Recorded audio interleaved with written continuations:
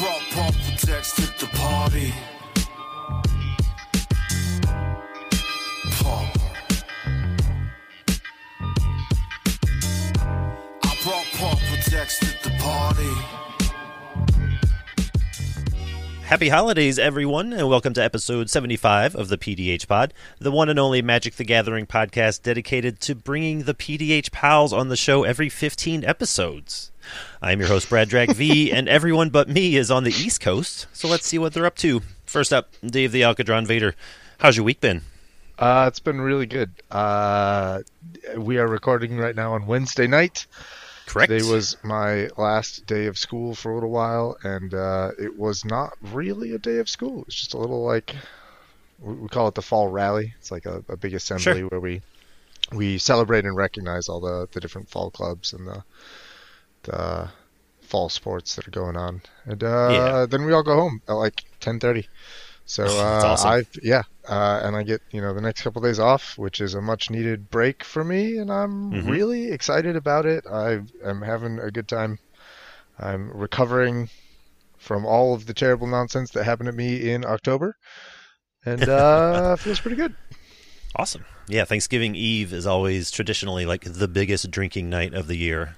Oh, interesting. Yeah, I was a bartender for a long time, and it was the night every bartender wanted to work, because you'd make that night out of any night of the year, you'd make the most money in tips. Like, it was just crazy because, there's so many people in town and off work, and they don't want to be in the kitchen 1 minute longer than necessary, so they go out, have dinner out, go out drinking, yada, yada. So no, it's a good time. Sounds awesome.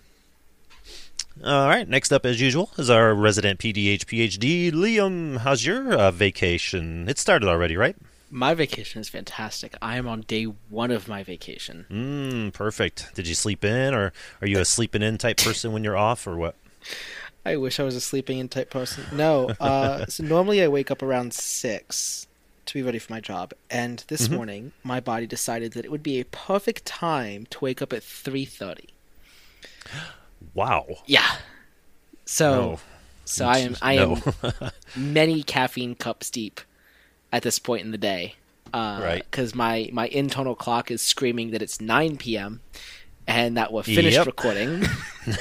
Nope, not quite. That is not the case. So we did start a little earlier than normal, but not quite that early. Right, we did start a little bit early, but it is still like many cups of caffeine, like couple consumed before this that I'll run through by the time we're done. I have no idea why I woke up at 3:30, 4 o'clock this morning, but I did. It just happens sometimes. Your body's like, I'm rested, let's go. Yeah, it's like, we're ready to start the day. I'm like, this is a day we don't need to do anything. So yeah, lots of video games today. But the week overall has been pretty good. It's been pretty good. Good deal. All right, well, saving the guests for last, we have Sniffhow and Drixus from the PDH Pals in the studio with this week. Welcome back to the show, guys. How's it going? Yo. Yeah, thanks for having us for round 5 on this. It's been 15 episodes. Tradition. I know, right? Holy moly, indeed. Do these episodes even do any good? Or are you just putting on just to humor us? They do me good. These are all right. Not if it does not good. This is for me personally. I get to hear your voice all the time. It helps me to know that you can also hear my voice sometimes. That is a huge benefit to doing this. I like to know my voice is good. Interacting. I do them forever just for that. Yeah. See, there you go. Yeah. It'll be 90 the next time you guys are on. Yeah. Yeah, 90. Yeah. That's wild. Fucking wild. That's man, you guys are really coming up on 100 episodes. I know, right? Can you believe it? That's crazy. I don't know. Let's see if I can scroll through here real quick. Episode 100 is on May 15th, tentatively. May 15th. Wow. Craziness. I guess 101 a week is right about 2 years. Right? Yep. How many episodes did you think you guys were going to get through when you started? I honestly had no idea. When I first sort of came up with this idea and approached Liam and Dave about it, like, I literally thought my very first idea was to do it like twice a month or once a month, and it would be like we'd get 30 or 40 episodes in and it would just sort of like fizzle out. But it's been exactly the opposite. What did you think, Dave? Were you like, this is a weird idea, what's going on here? I I honestly had no idea what to expect. Like I don't know anything about podcasting. Like I still don't know anything about podcasting. Like You're still a professional, though. Come on. I You I just I show up was and talk.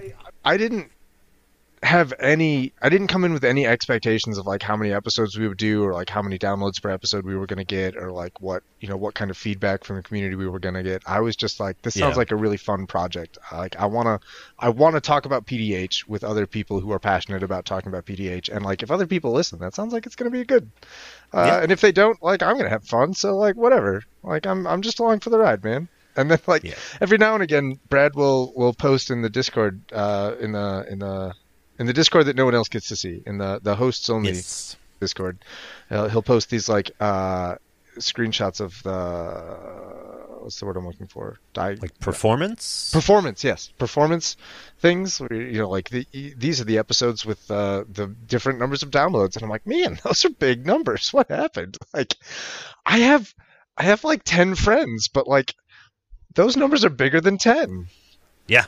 Yeah, considerably. Yeah, I was not expecting that kind of number. I don't know if those are huge in the podcast world, but I was expecting like a couple dozen, a handful of people that we talk to every day about PDH, like those people would listen. But, having multiple hundred per episode is quite humbling, I guess. Yeah, it's wild.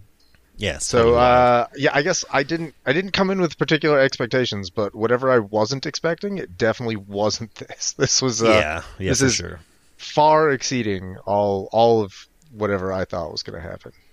Yep. All right. Well, cool. Before we get to the main topic and a pretty hefty This Week in Magic, let's talk about how we're going to get to 100. And that's by Patreon.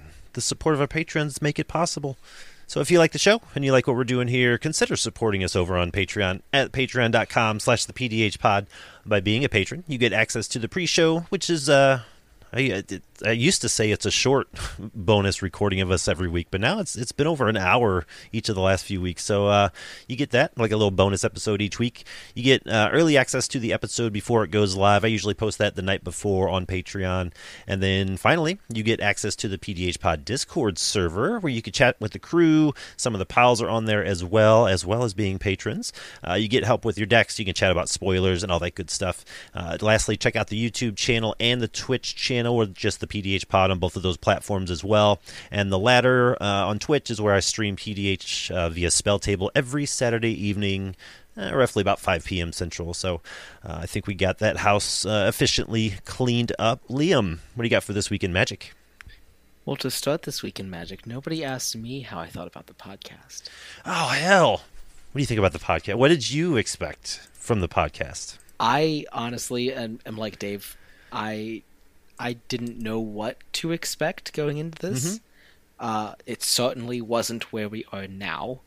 And I will hopefully have a more detailed reflection on May 15th. Yeah, it seems like a good time Gotta to do get- it. Yeah, gotta one of get the to big it. things... Yeah. You got time. Yeah, one of the big things that is different is I didn't expect it to be like a weekly thing. Like I said, when I first started it, I thought it would just be like, oh, when we come up with a topic, we'll talk about it. But it just seems like we have more topics than episodes now. So We have more topics than we have time. right, exactly. So yeah, I'm happy with the weekly releases. I just didn't fully expect that. Yeah.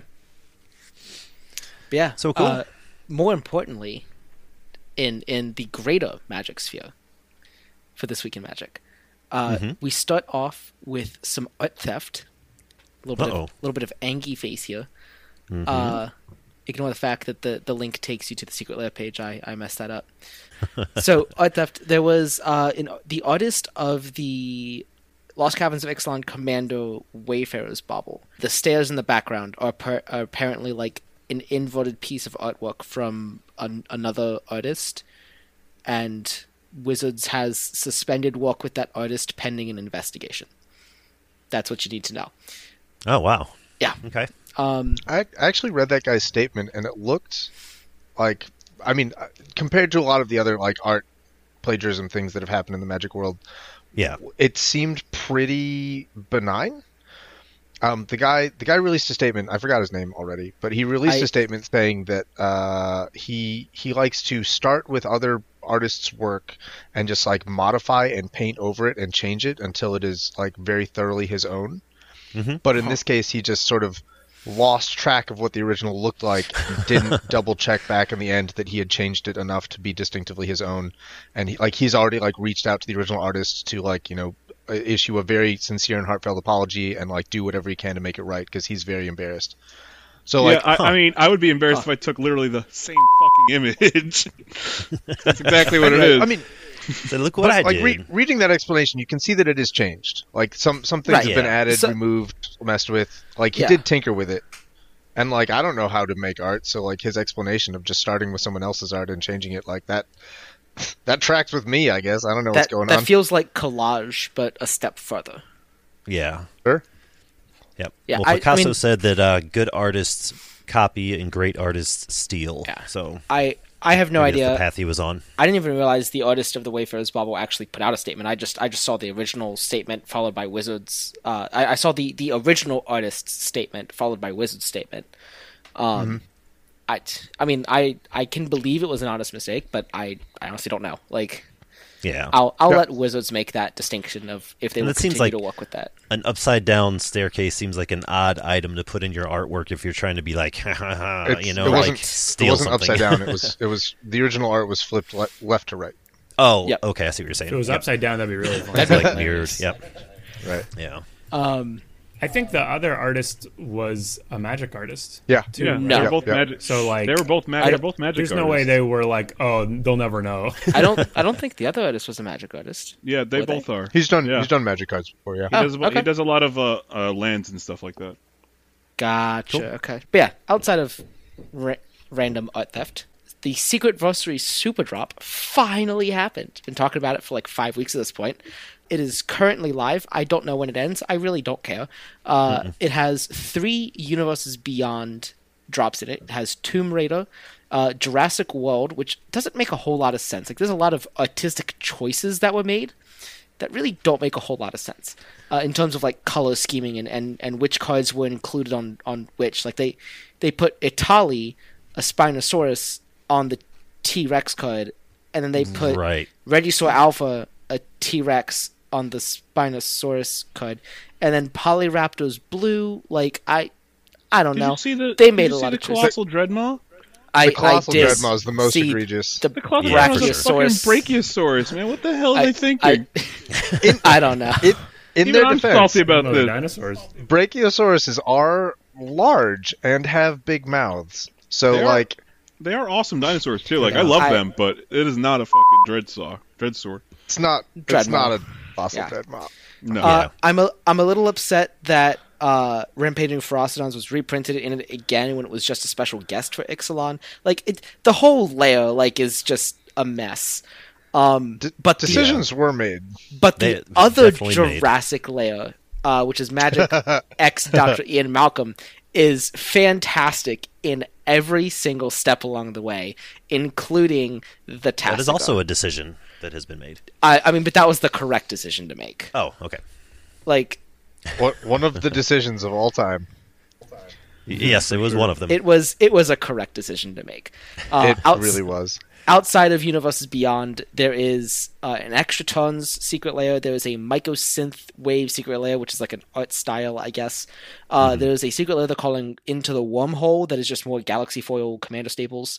There is the Lost Caverns Showcase layer that we've been seeing for about the last year and a half. Each standard set gets a layer associated with it. There is a layer called Paradise Frost. These are full art snowlands. And there is a gift-wrapped secret layer, which it's not actually gift-wrapped. Right. It's a secret layer where the art style is wrapping paper. Yeah. And I think actually that pretty cool. It was cooler than I expected it to be. It's pretty lost on me, to be honest. Yeah, it is surprisingly more artsy than I was expecting. Yeah. It's okay. Yeah. Quite a concept. I Yeah. don't know how they came up with it. Yeah. They're really just doing whatever. It's a concept for sure. They're running It's out. one of the concepts of all time, as Dave would say. Yes, indeed. Yeah. And then in final news, this week, the Magic Con schedule for 2024 was released. In 2023, they did 4 Magic Cons. In 2024, they are going to be doing 3. The first one is in February. It is in Chicago. The second one is later in the year in Amsterdam. And the third one looks like they're trying to repeat Magic Summit this year. It is Halloween weekend. October 27th-ish in Vegas. So, Vegas is always a big event, but being Halloween weekend, Magic Summit isn't a Wizards of the Coast sponsored event, but their attendance suffered this year because of that weekend. I'm very intrigued to see 12 months from now what that attendance looks like. Yeah. Moving it from from September to October was a choice. Certainly a choice. But more importantly, looking at the Chicago one, because that one's coming up, it is the end of February. We already have a large portion of PDH people who are confirmed going. Yeah. Clay from the CPDH Guide is confirmed he is going. Ryan from the Common Connoisseurs has indicated he is planning on going. Chris from OMG MTG and the Common Call CPDH tournament has said he is going. I think he got a creator pass. Bobby from the Sanctuary CPDH tournament series is going. And Patreons of the show, Bill and Brownie, have both indicated that they're considering it, I think. And finally, I think the PALs are going. Eric, is that right? Yeah. Oh, yeah, buddy boy. They don't even have a choice. I already got the hotel. There you go. They no longer have a choice. And you're not just going. They acknowledge that you're going. We are content creators somehow. Wow. In Wizards' eyes. In Wizards' eyes. Get the fancy, that's what matters here. The fancy badges and probably a swag bag. That's pretty awesome. Yeah. But yeah, the main 4, what's become the main 4 will all be going, I believe. Me, Eric, Jeremy, and Fred. Jeremy's on the fence, but he's not really on it anymore. He's going. We're not letting him go. Yeah, he doesn't have a choice for this one. He weaseled his way out of Vegas. He's not exactly. He's not this one. Well, congrats on getting the content creator acknowledgement. That's awesome. Thank you. Yeah. Very exciting. And finally, I'm curious. What is the PDH pod member status? Because I don't think any of us have indicated one way or the other. It's getting closer and closer for me to just go ahead and drive the 10-hour round trip for a day. I don't think I'll do all weekend, but I would love to do Saturday. 10-hour round trip in a day? Oh. Yeah, sure. Why not? Hope you're ready for 24 hours. I can give a couple reasons why not. If the family wants to go and wants to find something else to do while I'm at the con, then we'll probably stay overnight. But yeah, I could get there and back in the day, hang out, and do some stuff. Dave, what about you? I desperately want to go. After hearing all the stories of what happened in Vegas, while Vegas was happening, I was like, I hope they're having a great time. Nothing but the best for them. And then after it happened, hearing about it, seeing the pictures, I was like, man, I hecked up big time by not being there. Yeah, oh yeah, the FOMO hit me like a brick. The week afterwards, and there is. I missed Vegas because there's an Otherworld event, the big Otherworld event. Yeah, there's a mini Otherworld event in February. It's either going to be on that weekend or the weekend before, and I don't know which one yet. And if they share a weekend, I might skip Otherworld to go to this thing, because it's not a full Otherworld event. It's a mini event. Yeah, but I might. It's a mini event that I love dearly, and every time I go to it, I'm delighted that I went. It completely fills up the emotional gas tank with all these people, getting to see all these people that I love and doing activities that I love. It's a remarkable thing, but I don't know if I can miss a second Magic Con. And one where the pals are content creators, I know, right? That's awesome. There are silly half-assed arguments to be made that I'm a pal. Yeah. And I could get in on that action. You're in the intro video for their. I'm in the intro. So Yeah. I feel like that's we're official as it gets, right? Twice a week.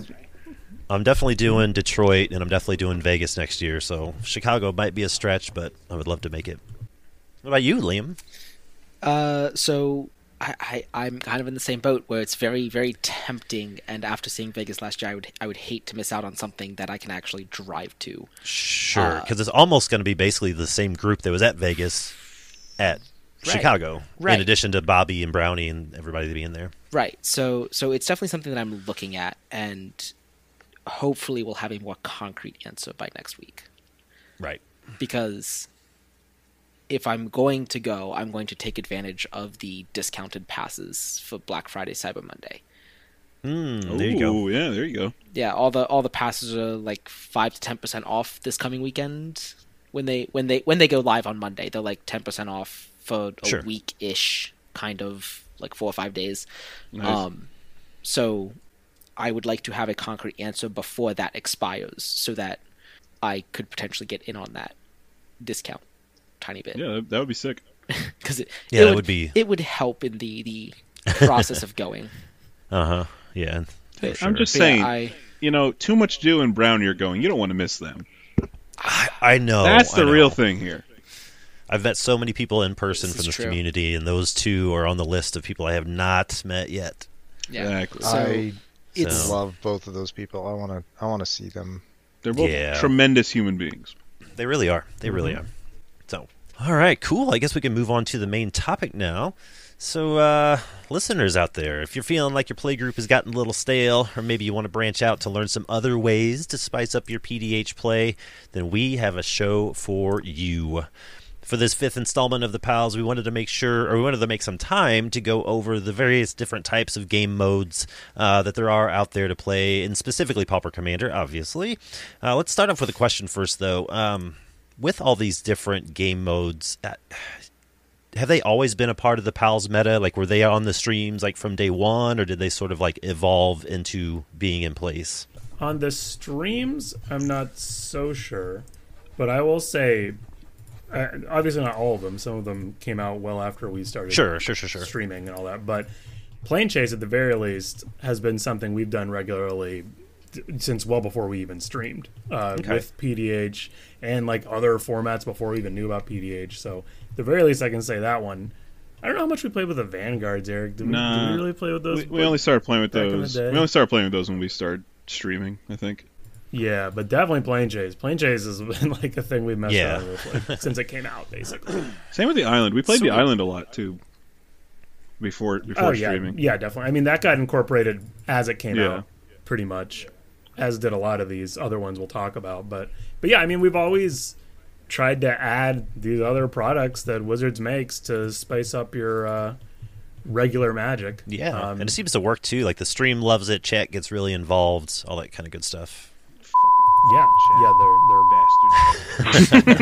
well, yeah. Now the chat can add them Yeah, exactly. to our game. There's a whole nother layer to that, but yeah, they're it's like another axis to add to a normal game, right? Like you're playing the same decks over and over again.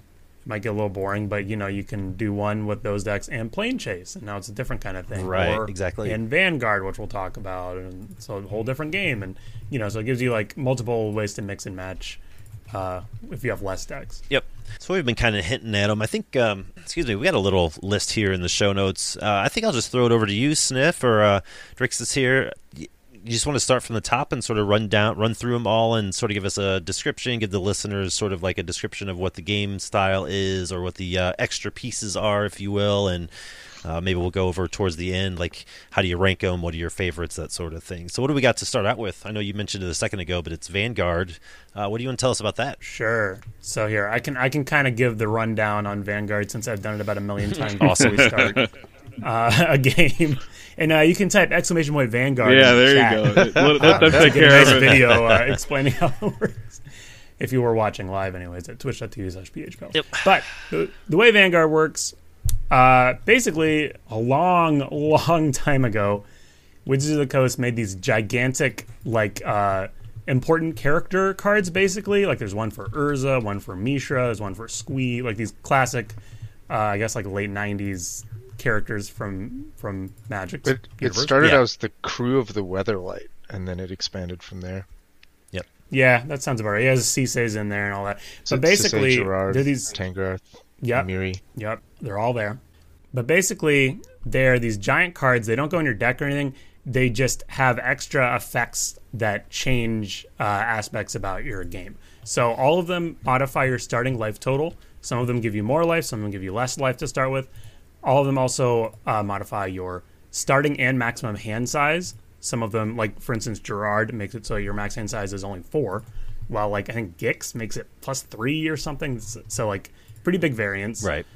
So they added those two things, and then they also have an additional ability of some sort. Some of them are just passive effects, I think it's Mishra. Yeah, Mishra just says double your damage, double combat damage. All Solid. damage, Straight up. not even combat, just all damage dealt by creatures. Oh, it's just damage. Also, Oh, all Dealt by damage dealt creatures by you control. creatures. Yep. all your pingers Yeah. turn into dealt 2 by damage, creatures, boys. but yeah. So like some of them are just passive, while other ones are like activated abilities. Like Sliver Queen is one of them. And Yeah. it's just it gives you an activated ability. Pay 3, create a 1/1 sliver. Now, how do people find these cards? Like, say in Scryfall, if they want to look for them. You got to put T::Vanguard in. Okay. For them to pop up, I believe. So Vanguard is the actual type of card. Yeah, so the card type is Vanguard. Okay. But yeah, it's almost like an emblem. It's like outside of the game. It's But yeah, uninteractable, right?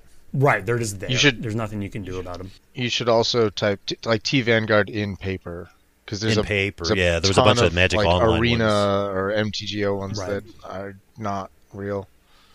Yeah, there's, it's a good there's point. like There are- 70 there- from Magic Online. Yeah, there's a ton that are Moto exclusives, and most of them have some sort of random feature that can't quite be replicated in real life. Yeah. So like those, and you'll know them when you see them. They're like purple and they look completely different. I want to play with some of them. Some of them are pretty cool. Some of them are. Some of them Some do of look them pretty are. cool. I remember Sure. we were talking about Yeah. that. A few of them we could kind of make Just work. need to print them They're out. Pretty yeah. neat. Some of them are just terrible though. Yeah. Yeah. It's Now, do you guys- But yeah, Vanguard's really cool. Do you guys have a favorite Like- Vanguard you like playing with? Like how I've never played with or against Vanguard. How does it work? Like you're like, here's my commander and here's my Vanguard. Like Vanguard's changed how you Yes. play the game like drastically. Like Ashnod, if Ashnod gets damaged by a creature, so the player who has her, like the creature just immediately gets destroyed. So like it really changes how you play the game. And One of them is just Yeah. Goblin Bombardment. Yeah. Takara. yeah. Takara is just Goblin Bombardment. Takara is Goblin Bombardment, and your starting and max hand size is +3. Yeah. So you get to Oh, start with a 10-card hand, and you have Goblin Bombardment.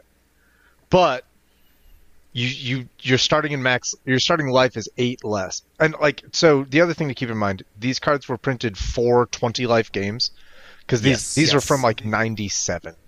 Yep. These are like before alternate formats existed with different life totals. It was all 20 life. So this is as originally designed. This card was meant to make you start at 12 life. And so like in PDH games where you start with 40 life instead of 20, like if you're starting with twice as much, to balance it out, the PALs have doubled the life change. So Oh, that sure, starting that makes life sense. -8 turns into starting life -16, and you're starting your game of PDH at 24 life. And pretty these are the substantial. type of But cards where when You you have show up, uninteractable Goblin Bombardment. you show up to a table, a PDH table, like you want to make sure everyone's on Vanguard. Like you don't want to show up and just be like the only guy. Oh no, that's, no. Yeah, you can't have. Right. Yeah, the whole table has to be doing it. yeah. No, We yeah. should note that And so that, some of them are banned for us too. Oh, yeah, we have Airtie? banned a few. Yeah. Yeah, Airtie is banned, and so is Squee. Because Squee Squee is is banned, yeah. one of the worst experiences you can have, and Airtie is way too strong. Yeah, Airtie gives all your creatures Shroud, I believe. Hexproof. Or It's hexproof, yeah. Yeah, Hexproof. Airtie is all creatures you control have hexproof. Squee is your opponents play with their hands face up. Very annoying. Squee starts So- with 3 extra cards. yeah, Yeah. So the question you asked earlier, like, what's your favorite? Like, yeah. the thing is, like, it is very possible. Like, when these were originally designed, you were supposed to choose your Vanguard and like keep your choice of Vanguard in mind as you were building the deck. So you were going to build a deck designed around taking advantage of your Vanguard card, and everyone else in that format, in that like arena season they were called back then. Everyone else was also got to choose their own Vanguard and build a deck around their own. So like it completely shifted the balance of power in the game. but everyone had access to that, and you got to choose. So it's very, very possible to like choose one of these and build a deck around it that just goes berserk. Like Hannah says, your spells cost 1 less to play. Like that's nuts. Like you could just build, like crazy decks out of that. Miri says each of your basic lands can be tapped to produce any color of mana. Like if you want to build a 5-color deck, you should choose Miri. But like the thing that gets weird is like some of these will benefit certain decks more than others. Yeah, and they're not, for anybody that's unfamiliar with it, they're not colored, so they don't have an identity, correct? Right. Like no color identity, anything like that. Yes. None of them have colored mana symbols anywhere on their card ever. So if you are allowed to choose whichever one you want to go with your deck, things are going to get out of hand real fast. So the PALs do it differently. The PALs do it by... Yes. So to answer the other half of your question, how we do it, we do not build or pick a Vanguard and then build a deck for it. We don't even pick a Vanguard and then pick a deck for it. The way we do it is after everyone's picked their decks, we take all of the Vanguards that we haven't banned, shuffle them up, and the way we do it is we just divvy out 3 random ones to each player, and each player can pick from those 3. If they don't like any of them, they can take a random one off the top. So we basically call it like pondering, because basically ponder with Vanguards. Sure. So sometimes you get the Mishra and your damage is doubled. Other times you get Miri and you're playing monocolor and your land's tapped for any color. Does, you don't does even care. literally nothing. Yay. So we, and I think the way we do it, it kind of plays into the idea of trying to add another axis of like randomness to a game to make it more interesting. Yep. It's not like you're playing a deck with Ashnod every time. You're playing a deck and you're getting a random Vanguard added on top of it. Ooh, how can I utilize this one with this deck? Yeah, that's pretty dope. I like that idea quite a bit. So that's how we do it. Obviously, I mean, for you, if your group or whatever, if you wanted to like build decks with Vanguards in mind and play with the Vanguards, you could do that too. It's kind of the benefit of these. Do whatever you want. Yeah, who cares? I mean, it's just an extra thing to throw on top if it sounds fun to you. For sure. But that's how we've been doing it. And we've been doing that for a long time now. I don't know when we like really started. We've had the Vanguards for a long time. We've definitely played games off stream, I think, right? Maybe? The Vanguard cards are not cheap. No, they are not. That is another thing. They haven't gotten reprinted since 1977, so or 97, sorry. That feels like 77. Feels like 77, yeah. They just had, it was just a figment of their imagination. They just had this crazy idea. Yeah. In 20 years, they're going to make. They need a reprint bad because they are expensive now. Yeah, at least some of them. Some of them are. That would be wild if they did Vanguard again for one of these. Oh, it'll be some Beyond. Illegible secret lair, I'm sure. Ugh. Yes, glow in the dark. Beautiful movie. Why you gotta kill the room like that, man? Death metal font, yeah, for sure. Yeah, Urza. Yeah, Urza. That'd be funny. All right, cool. Well, Vanguard is one of my favorite ways to watch when you guys play because some of them are super interesting, super powerful. So that's always a good time. What do we got next? Some are extremely strong and a lot better than the others. That is for sure. Yeah, for sure. If you just scroll through them, you'll realize that some of them just don't have a lot going for them. They're all actually compared decent to the other though. Ones. Like they have their place. They all have their place. That's why we don't mind the randomness too much because they're all like, okay, that's pretty cool. Okay, that works. All right. None of them are like detrimental. The thing that irritates me, the change that I want to see in Vanguards is, there's one Vanguard named Selenia, who is +1 hand size, +7 life, and then attacking doesn't cause your creatures to tap. All your creatures have vigilance, and that's pretty cool. It's not bad. Cool. Vigilance is a solid thing. There's another one called the Oracle. She is +1 hand size, so same hand size, +9 starting life, same hand size, 2 more life. Her ability is you may untap any attacking creatures you control and remove them from combat. So much better than Vigilance. Which, in 1997, that ability meant it was implied that happened before damage.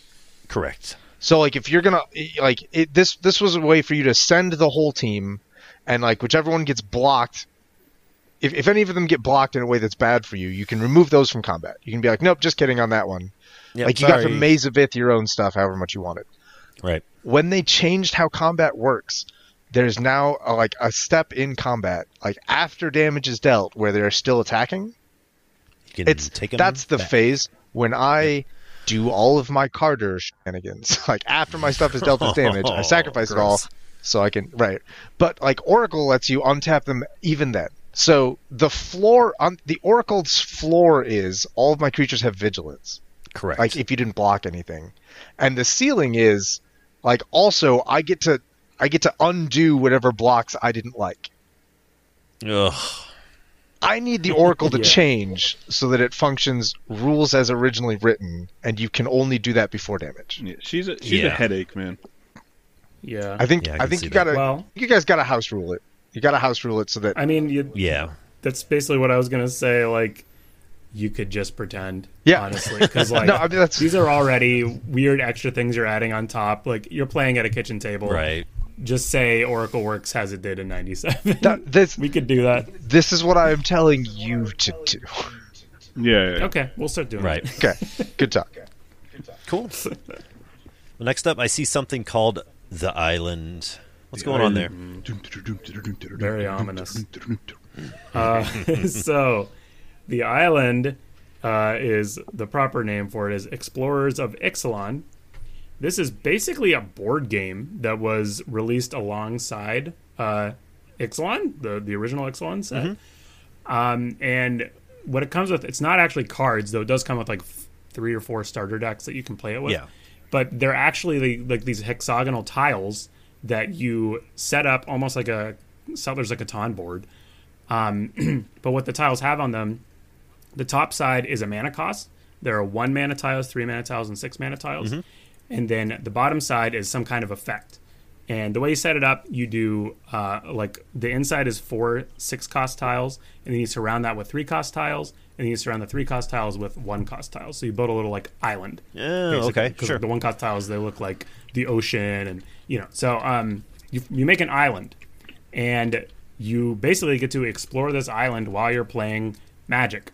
And the way you do it, on your turn at sorcery speed, you can pay mana to buy a tile. So 1 mana for a 1 mana tile, 3 for 3, 6%. You can only buy tiles on the outer edge. So like you have to buy the ocean tiles first. And like as the 3 mana ones get revealed, you can start buying those. And then eventually you get into the 6 mana tiles, you start buying those. But what happens when you buy it is you just pick it up and you do whatever's on the back. So there's like a whole list of different things that can happen. Some of them are quests, which are tiles that give you some task, like attack the player to your left or attack the player to the right. And then once you do that, you cash it in for whatever it gives you. Like those ones, I think they say when you attack the player to your left, you draw a card, and then you lose the quest. That's it. Some of them are like one-time effects. I can't quite remember what those are called, but they just do something when you pick them up. Yep. There's one that just says like create 2 treasures and an opponent of your choice gets a treasure, something like that. Yeah. And then the last type are sites. Sites are permanent. I don't know what to call them. They're not actually cards or permanents you can interact with, but they're permanent things you keep that give you some kind of value generally every turn. So like the Pirates Merchant Shop or something like that is one of them. That's a 1 mana tile, and it just says at the end of your turn you may discard a card to draw a card. So you get to rummage every turn. Nice. But the way the sites work is if any player deals combat damage to you, they can steal one of your sites. So they move around. Kind of like Monarch or the Initiative now. Sure. So that's the basics. Yeah, you can buy 1 tile a turn, and you kind of work your way through it. And it's like you're exploring an island together. And that's been really interesting. I mean, it gives you something, like if your hand is empty, you have a mana sink, you have something you can do with it. It just adds a lot of ways to kind of curve out your mana and do some really interesting things. But yeah, that's the basics of the island. Now, how well does that one go over? Do you guys play that one on stream much, or how does that go over with the chat and everything else? We mainly have played it on stream. I think we haven't been playing it as much lately. The issue with it is honestly, it's just a headache to set up. You got to put all the tiles out, and we're already like cramped on table space. Yeah, because the way PDH goes pretty often, it just gets a little crazy. So it's hard to fit it somewhere. I inherently like the concept of it, and there are like aspects of it I really like, but it often feels like a bit much. I can't say I don't like it, but at times I'm like, come on, do we really have to do the island? Like, oh god. The island, I Right. think it makes games a lot slower. It definitely adds like 30 minutes to an Yes. hour to every game because like Yeah. everyone Yeah. I think everyone it wants to does. get in there, buy their stuff, and get through Yeah, it. I have Right. I have the Planeswalkers board game, and I think I've played it once just because every time I think about it, it's like, oh my god, but I got to set it up. Like, Exactly. it's Yeah. gonna take Setup's half a the big one. afternoon. Like I'm just not even in the mood for it. That's kind of how it feels, and it doesn't even take that long. It's just kind of it's. I think big for me, it's the space. It's a space is- thing. it's Sure. very annoying. There's Yeah, no that's way fair. it looks good on the board anywhere. It takes No. up Oh, so yeah, that makes much sense. space. Yeah, but I don't want to like sell it short because it is really Yeah. cool. Yeah. And I honestly I would love for them to do more things like Yeah, this. oh, Now yeah, with the decks for sure. it comes with, is that like max of 4 people? Can you play it with 2? Like how does that work? You could play it with Yeah, I two. think you can play with 2. Okay. It's just going to take forever to get to the end.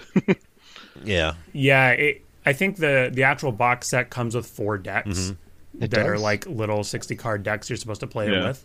It was one for each faction on Ixalan. It was vampires, merfolk, Right, there was a- dinosaurs, and pirates. Right. Yeah. So that was kind of the idea. They're all exploring Ixalan, I guess. They're racing and- to try to get to Orazka first. One of the tiles is Orazka. Right. Exactly. Yeah. Yeah, that's the one It's the centaur tile. ticket is the the center tiles, the 6 cost tiles. You're always supposed to make sure one of the 6 cost tiles is a site called the Golden City of Orazka. And it's just a really powerful site, basically, that everyone's fighting for once you reveal it. Right. It like draws you extra cards every turn. When you steal it, you immediately draw cards, I think. Yeah. And also if you have it in your upkeep, it does like 3 damage to everybody. It's like really strong, and you got to like really make sure you're passing it around, or it'll kill everybody. Really Sure. quickly. Yeah, yeah. It's fucking nuts. The 6s are really crazy. Like they're really, really powerful. And the 1s are like, nice, very minor effects to add on to the early game. So it ramps well too. The 3s are like kind of hit or miss at times, but we also, as if it's not already enough, we also made custom tiles. Oh, naturally. added in. Naturally. Yep. Yeah, of course. With just other little effects that we've always wanted. Like we made a split second disenchant. As one of the 3s Sure. because we wanted a split second effect Spicy. in PDH, and there's also like a split second return a card from your graveyard to your hand for 3. And so like we made a few of our own things, and just plays into the whole idea that these are just like things you're already playing casually at your kitchen table. So like use them however you want.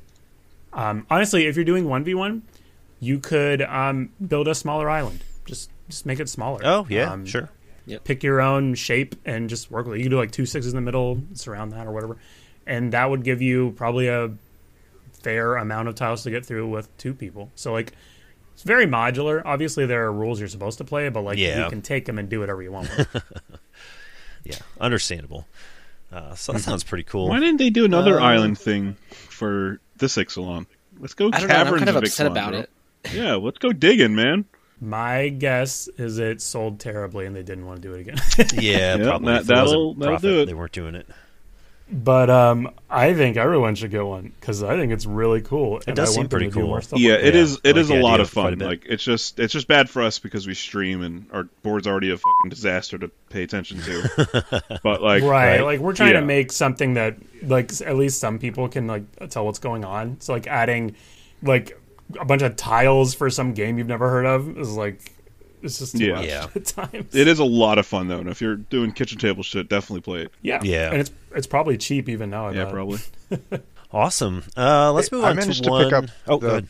the board game version of it. Like the actual box set, if you're trying to buy the box set new, it's still like $100 because the 4 decks that come with have some bangers. in it. There's an aggravated Oh, do assault. they? There's a time warp. Time Not the Power 9 one, the 5 mana one. Yeah. There's a bunch of like actually very expensive powerful cards in those 4 decks. So like trying to pick up one new is going to be pricey. But like I found my copy on eBay where like I got it for $30 used. Someone had opened the box, opened each deck, pulled out the really good cards, Oh, come on. and then sold me the rest. And they were very clear about it. Like they said on eBay. Okay. Like okay. this wasn't like a trick. They were like, Okay. I'm selling the island. It's missing these 14 cards, but like the rest, like all of the tiles are here.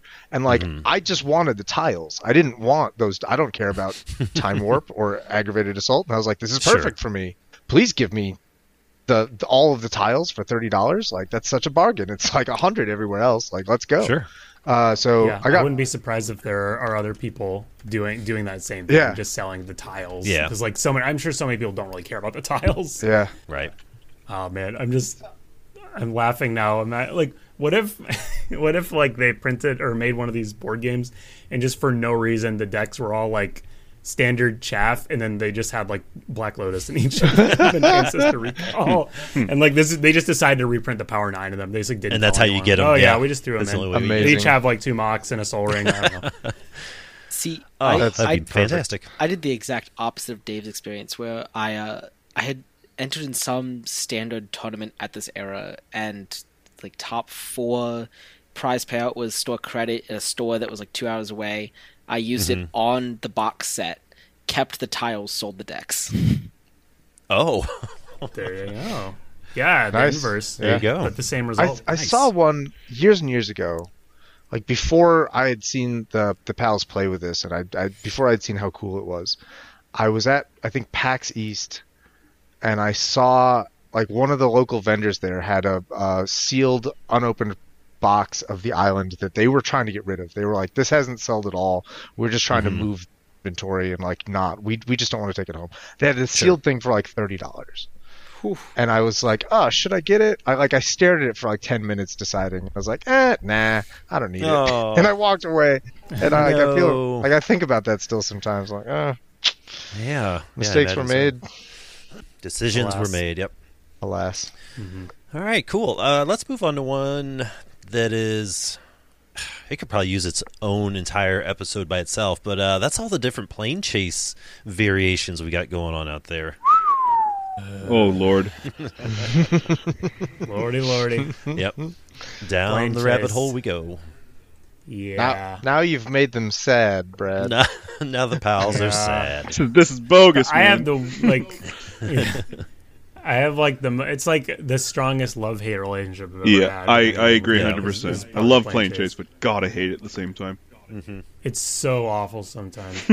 Plane Chase is it's the one we have the most experience with, I would say, out of all of these.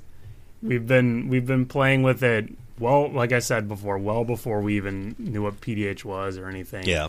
Just with like random EDH decks.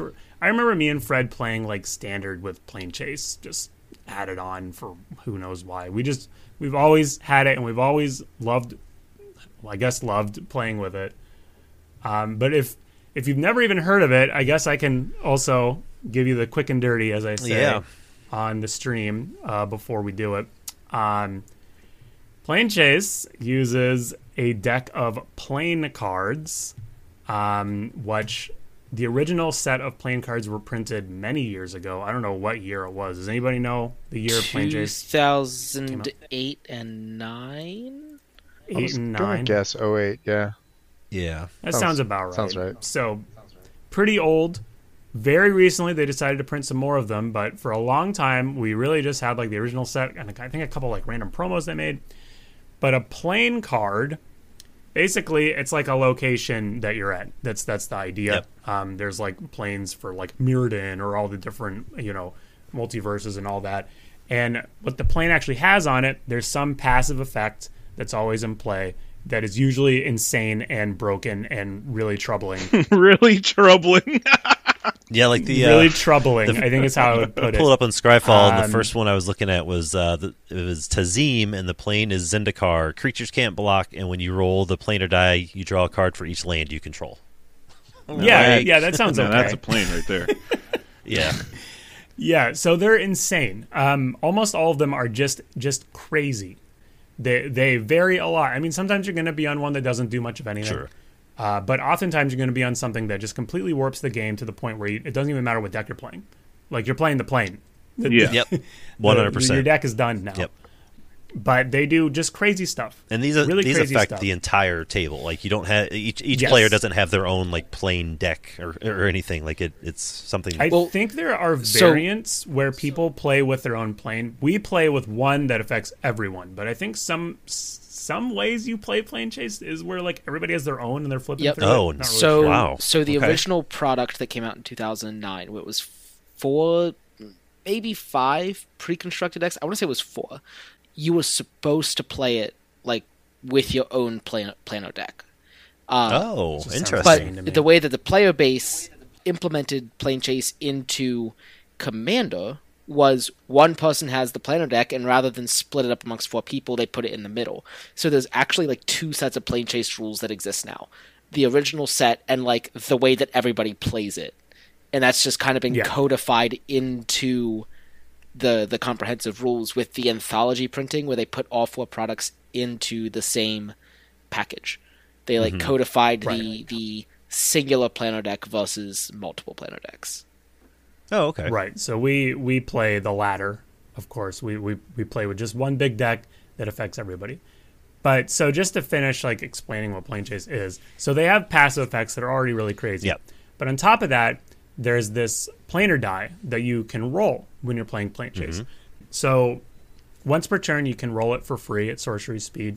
Then it starts costing you mana to roll it, 1 to roll again, 2 to roll third time, 3, 4, 5, and so on. When you roll it, the die is a d6. 4 of the sides are blank; they don't do anything. One of the sides is the plane chase symbol, and that you planeswalk, which means you go to the next plane in the planar deck.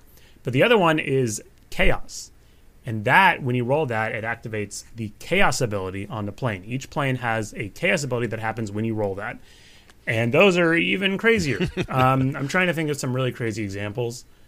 There's one. Okay, there's the Grand Ossuary or something like that. It says when you roll chaos, exile all creatures, and then each player gets a 1/1 sapperling for equal to the 1/1 sapperling is equal to the total power of creatures they exiled, and then you planeswalk away. Yep. So like a board wipe that replaces all the creatures with sapperlings, they're all crazy. It's just insane effects. So yeah, if you roll that, you activate chaos ability, and that's the other component of each plane. But then when you roll the other one, that's how you actually move to another plane, and that gets you to the next one, that does this next thing. And among the planes, I don't think this was in the original plane chase set, but in the second one in 2016, they added phenomenons. Phenomenons are basically, they're plain cards. They're like the same shape. You put them in the planar deck and all that. But when you reveal them, they just do something, and then you go to the next card. Yep. So like one of them just says everybody draws 4 cards. One of them says destroy all creatures. One of them says warp world, basically. Shuffle everything away, reveal that many cards. That one's gotten me. Yeah. It's gotten all of us. It's gotten times. everybody up. Yeah, Sure. it's nasty. So basically, in the most affectionate way, plane chase ruins the game. Every time. Really ruins Every single in time. one way or another. Which direction you'll never know. It feels like some kind of like god you're worshiping, and you're like hoping that like You got is on your you're side. praying that it helps you out. Yeah. Yeah, that it's just like good to you this time, because sometimes it just wins you the game, like in certain situations, and other times very quickly loses you the game. Yeah, we say that plane chase picks and chooses who it wants to win, because sometimes really does, you too. just flip onto one plane, it's just game over. Yep. Yeah, Yep. just happens. It always So seems that- to benefit one specific deck at the table. Yep. Yeah. It does feel that way. It's like there's one that's just like getting all the juice from playing chase. Yeah. I don't know why. It's super cool concept though. I've always liked the idea of it. Yeah, I mean, It's also tons of fun. Yeah. it's crazy, for sure. but it's just so fun. Yeah. It's so ridiculous, and I think you have to have a certain like mentality of some sort for like what you enjoy about Magic. Yeah, maybe, you got- to really enjoy it, because like it's so random. There's Super you never random. know what's You gonna gotta happen. you just gotta let it do its thing sometimes. You can't be too invested in the game if you want to play plane chase. Let plane chase take Yeah, the wheel. exactly. Yep. But it's so crazy, and what's nice, or sort of nice, that they've been printing more of them. Ugh. With It's like the plane chase, or what the it's literally a monkey's Yeah, we got paw. 2 sets of them this year, right? Yeah, really. Really. 'Cause we were stuck Yeah, we with had these... some with the Doctor Who, and then what was it, March of Machines? We got some as well. Oh, yeah. March of the Machine, Yep. yeah. So now there are so many, and so like March of the Machine, you got kind of like the whole war with Elishnorn kind of played out in them a bit with all the different planes that were involved. And then Doctor Who, obviously, I don't know anything about Doctor Who, but I'm imagining a lot of these at least are very pivotal locations and stuff from the Doctor Who franchise. Liam was telling us a lot about that in the pre-show. Mm-hmm. Don't let him talk, because he'll do it again. Don't. He'll jump right into it. Yeah. I We'll get another will do it 45-minute dump. Yep. But what's nice about them, the new ones, whatever, maybe they're too good, they're too bad, but you can just build your own deck. You can pick the planes you like, the planes your friends like, the planes that make your deck better, whatever you want to do. Mix and match, and just make a deck that's fun for you. Yeah, that's what I like about them, is they're not... been the benefit of all these things is like, if there's Vanguards you like, play with those ones. If there's planes you like, just play with those ones. If some of them are too broken, just don't play with them, whatever. Some are boring, take them out. Doesn't really matter. They're just ways to spice up your like personal play group or whatever, things that you guys like. So Yeah, exactly. And that's why I like them a lot too. It's not like they have a deck building constraint, or if you take them out, you don't play with them. It's not like this deck doesn't function anymore. They're just, like you said, they're just added spice to the to your game. And if you just want to play with like some of the, I don't know what you want to call it, like traditional ones, you can just play with like Jund and Ravnica. Like, you can pick and choose which ones you play with. It's not like you have to throw all 140 or whatever into a pile and play with them at random, that sort of thing. Like, you can custom make, as long as your group's cool with it or whatever, you just custom make your plane stack and go from there. Right. Yeah, super cool design yeah. space. Yeah, it's cool. Like, yeah, it's like I've been saying, like, it's an extra axis that you can play with that's not deck building. You're not modifying your deck. You're just modifying your experience. You're modifying your that's chances a good way to win. put it. Right? Quite drastically. Yeah. In both directions. Yeah, for sure. What do you think, Dave? Are you a Plane Chase fan? I think that it can certainly improve a game. I think it can also ruin a game. I think it's a big dice roll. Yeah, and like, it is. This poor bastard swing had is to deal with pretty a lot far of either it during the direction. 24-hour stream. I think that sometimes it definitely enhances the game, and I think that's a lot of fun. I think that sometimes it, like, so experience with Plane Chase is mostly as a viewer of the stream, and like sometimes when I'm on the stream, people are like, "We want to make that asshole suffer," and then they do like, yeah, it gets wild. But like mostly as a viewer, when someone hits the Plane Chase button, usually I'm like, oh, this just got way more interesting, and I'll be more invested. Sometimes people hit the Plane Chase button, and I'm like, oh my god, again, and I'll sort of like check out and like do something else in my mind. Yeah. Like sometimes the pals become a little bit more background noise than they were before when someone hits the Plane Chase button, and I'm like, all right. Oh Yeah. It's a drastic shift for sure. It's just a whole different thing. Yeah, I think out of all of these, very obviously, Plane Chase changes the game way more. Oh, for sure. way more than Island or even Vanguard. Yeah. Yep. It almost becomes an entirely different game. Yeah, it's its own thing. Definitely. Like I said, oftentimes your deck doesn't even matter. We've joked because we have so many of these like little things we like to add on, and sometimes we'll like literally do all of them, and it's never a good idea, but sometimes we'll do that. Never a good idea. And Like we've 3 joked hours long. at times easily, but we've joked at times of like just doing a game where we actually don't have a deck, and we just do all the things. Yeah, Just play lands and then play. Yeah, like you just like get a land every turn. Your deck is like 99 lands or something. Yeah. And you can roll, and we'll talk about like the Ashatorium. You can do that stuff. You maybe have a Vanguard if it makes sense. I don't know. And there'll be island tiles you can buy, and you won't even have a deck. We let the game state figure it out. Right. Do you guys have any favorite planes in your Plane Chase pile? Nar Isle is everyone's favorite plane. Yeah, Because that was the one I was because it thinking makes of. the game end. Yeah. So Nar Isle, basically it says at the beginning of each player's upkeep, they put a counter on it, and then they take that much damage. Oh, nice. So first you take 1, then 2, then 3, then 4. Yeah, then It is 15. very quickly goes up to 10 damage, and Fred's desperately trying to roll to get away from it, but no one else is rolling at the table. Yeah. Yeah, and So if no one's it played just- before, like you get what is it? Each player gets one free roll on their turn to try to Yes. get to a different plane. Yeah, so you get to roll the dice once for free every turn, and then it starts costing mana one more each time. So 1 to roll the second time, then 2, then 3, and 4, and so on. Yeah. But yeah, so you can try to roll it. But also, I mean, sometimes we don't want to be on our isle, and we just can't get away. Yep. That's the other thing. It's 1 in 6 to roll away, which you can get pretty unlucky on that. Oh, for and sure. Get stuck places for a long time. We've had games where we go to like 2 planes total, and we're not because we're not trying. It's legit like 70 plus rolls and no one's gotten anything. It's insane. Yeah. Yeah, it feels that way. Like it can happen. The first time I ever played Plane Chase, we spent like 10 straight turns trapped on a plane that said that non-werewolves don't deal damage. Oh, Jesus. I hate it so much. And so, like, if you rolled chaos, all of your creatures became werewolves and got +2/+2. So, like, we had a couple combat steps where someone was like, ooh, I got it. Now I can have an attack. But we sat there rolling over and over and over again, and just we were trapped there and no one could attack. And it was the most miserable thing. Yeah, that's what's crazy. Sometimes it makes really, really boring games. Sometimes. Sure. Yeah. Yeah. It's just all over the place. It's such a dice roll every time. And I mean, I think that's why I keep coming back to it. Because, like, it's always different. It's definitely not the same every time, that's for sure.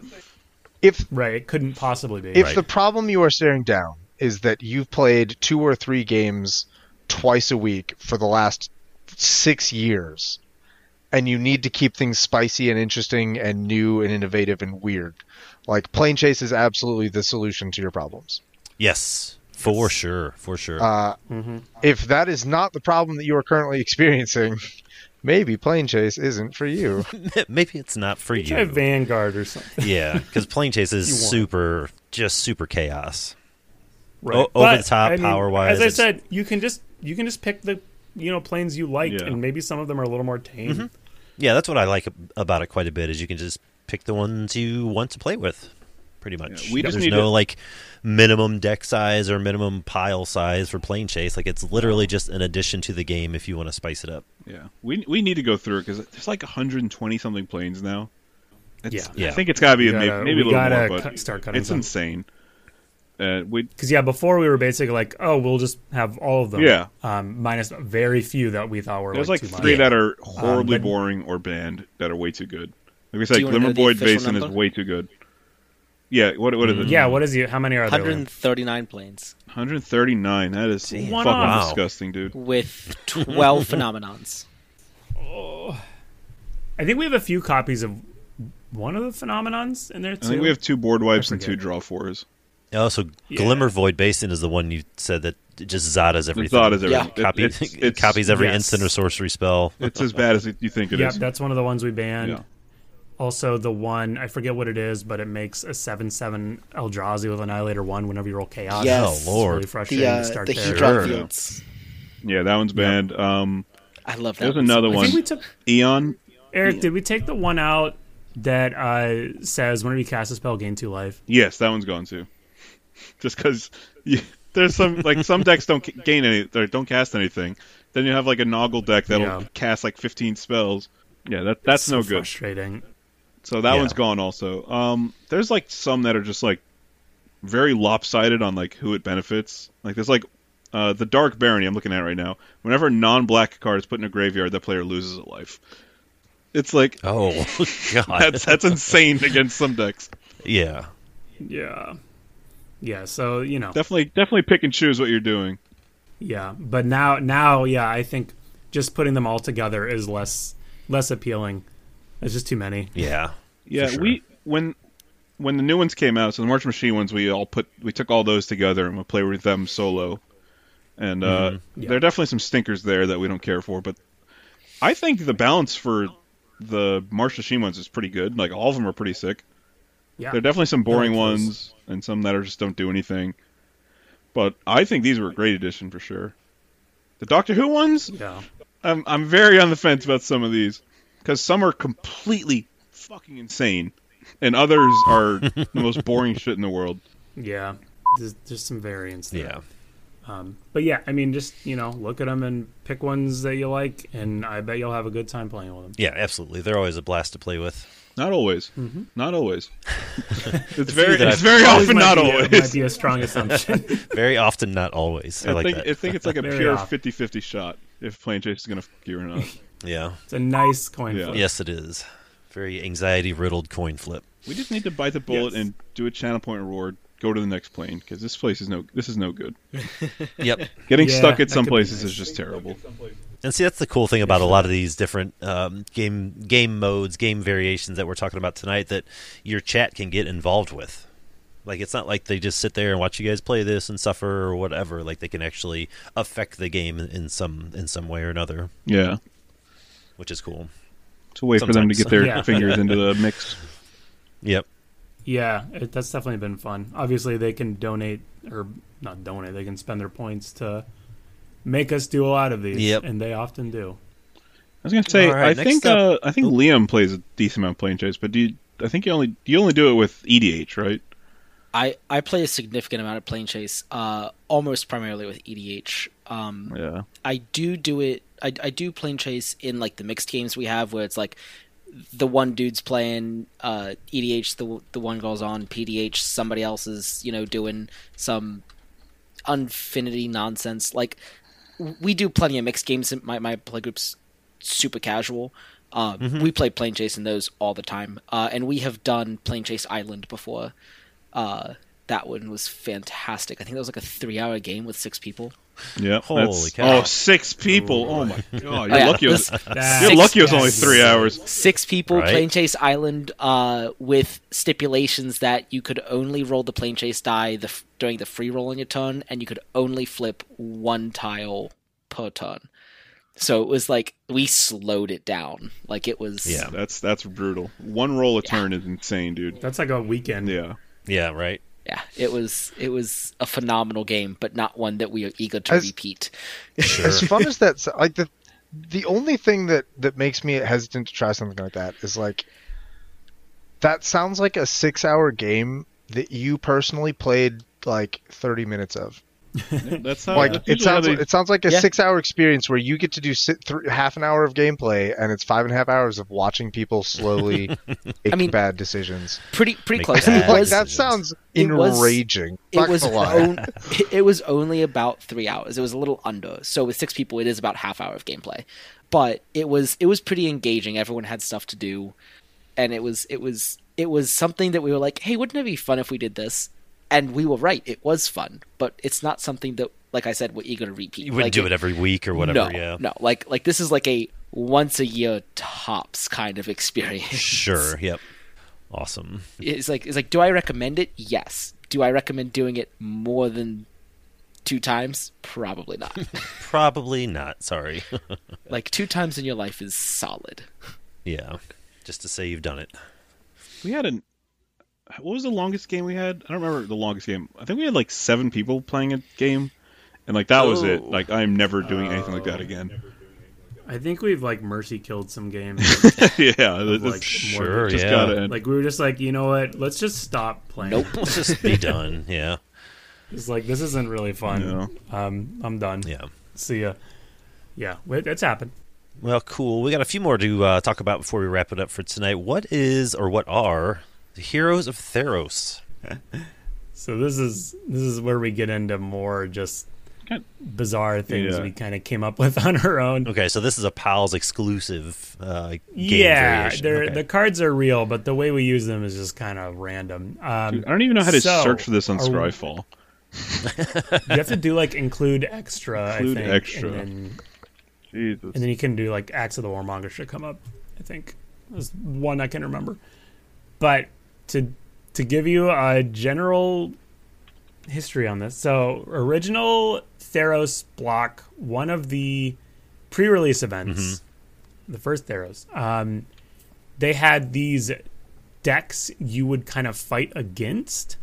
So there was one where like you were fighting a Hydra. It's and like it was like a 3-part. It's like a three-part story. You start off, Right, you yeah, start yeah. off fighting the Hydra, And yeah, like you said, it's a horde deck where they take their turn, cast a bunch of shit, and then the group has to deal with it. But in this case, it's a 1v1 thing.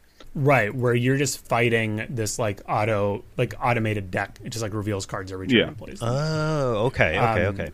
Yeah, so you fight against the Hydra, then there's one where you fight against Xenagos, and then there's another one I can't even remember. It's Minotaurs. But yeah, Minotaurs. That's right, like a horde of Minotaurs, I guess. But within that, there were these cards you got to kind of, I think, to power yourself up to fight them.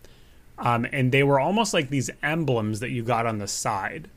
And they're like, some of them gave you these like passive effects. Other ones you could like activate them once per turn.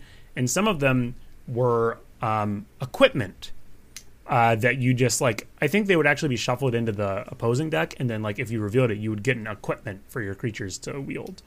So we've taken a handful of those cards and made them into their own game mode, basically. Okay. So basically, like I said, there are like 3 categories of these cards. Some of them give you a passive effect. Some of them have an activated ability that you can actually tap them once per turn. Even though they're like emblems, you can tap them. Okay. Once per turn to do something, like tap to prevent 1 damage or something like that. And then other ones, actually, there's 4 categories. I forgot. Yeah, there's so much, dude. The other one is they're these one-time big effects where you actually exile the emblem. You like get rid of it permanently to do something. Like there's one that's like tap all of your opponent's creatures and they don't attack. It's like sleep. That one. Ones that one's so messed up, man. Yeah, that one's crazy. And then there's the equipments. So what we do when we play this mode, and this is one of the things you can donate on our channel to do, is every player gets 1 from each category. And it gets added to their repertoire. It's almost like a Vanguard, where you have these 3 extra abilities, and then you also have this equipment. So everybody gets one of each of those things, and then the equipment starts in play. It doesn't have a mana cost or anything. Like, they're not like real cards with like mana cost or anything. They're just like kind of tokens, sort of. But the way we do it is the equipment starts in play. If it gets blown up or anything, it goes to your command zone, and you can pay commander tax to recast it 2, 4, 6, just like your commander. So we've kind of taken random scraps of a pre-release event and just turned it into like a thing we also do. Yeah. So this is a bit off the deep end, but I think it just kind of shows like you can do whatever you want at your kitchen table. You got a bunch of random crap from a pre-release 15 years ago. Take some of them and like add them onto your game. Yeah, make a format out of it. Who knows? Yeah, get your value out of it. Just try it out. Like there's so much room to mix and match and just do whatever is fun. Because like that's all that matters. It's like you're having fun. If you're having fun, it doesn't matter what the format is or what the rules are.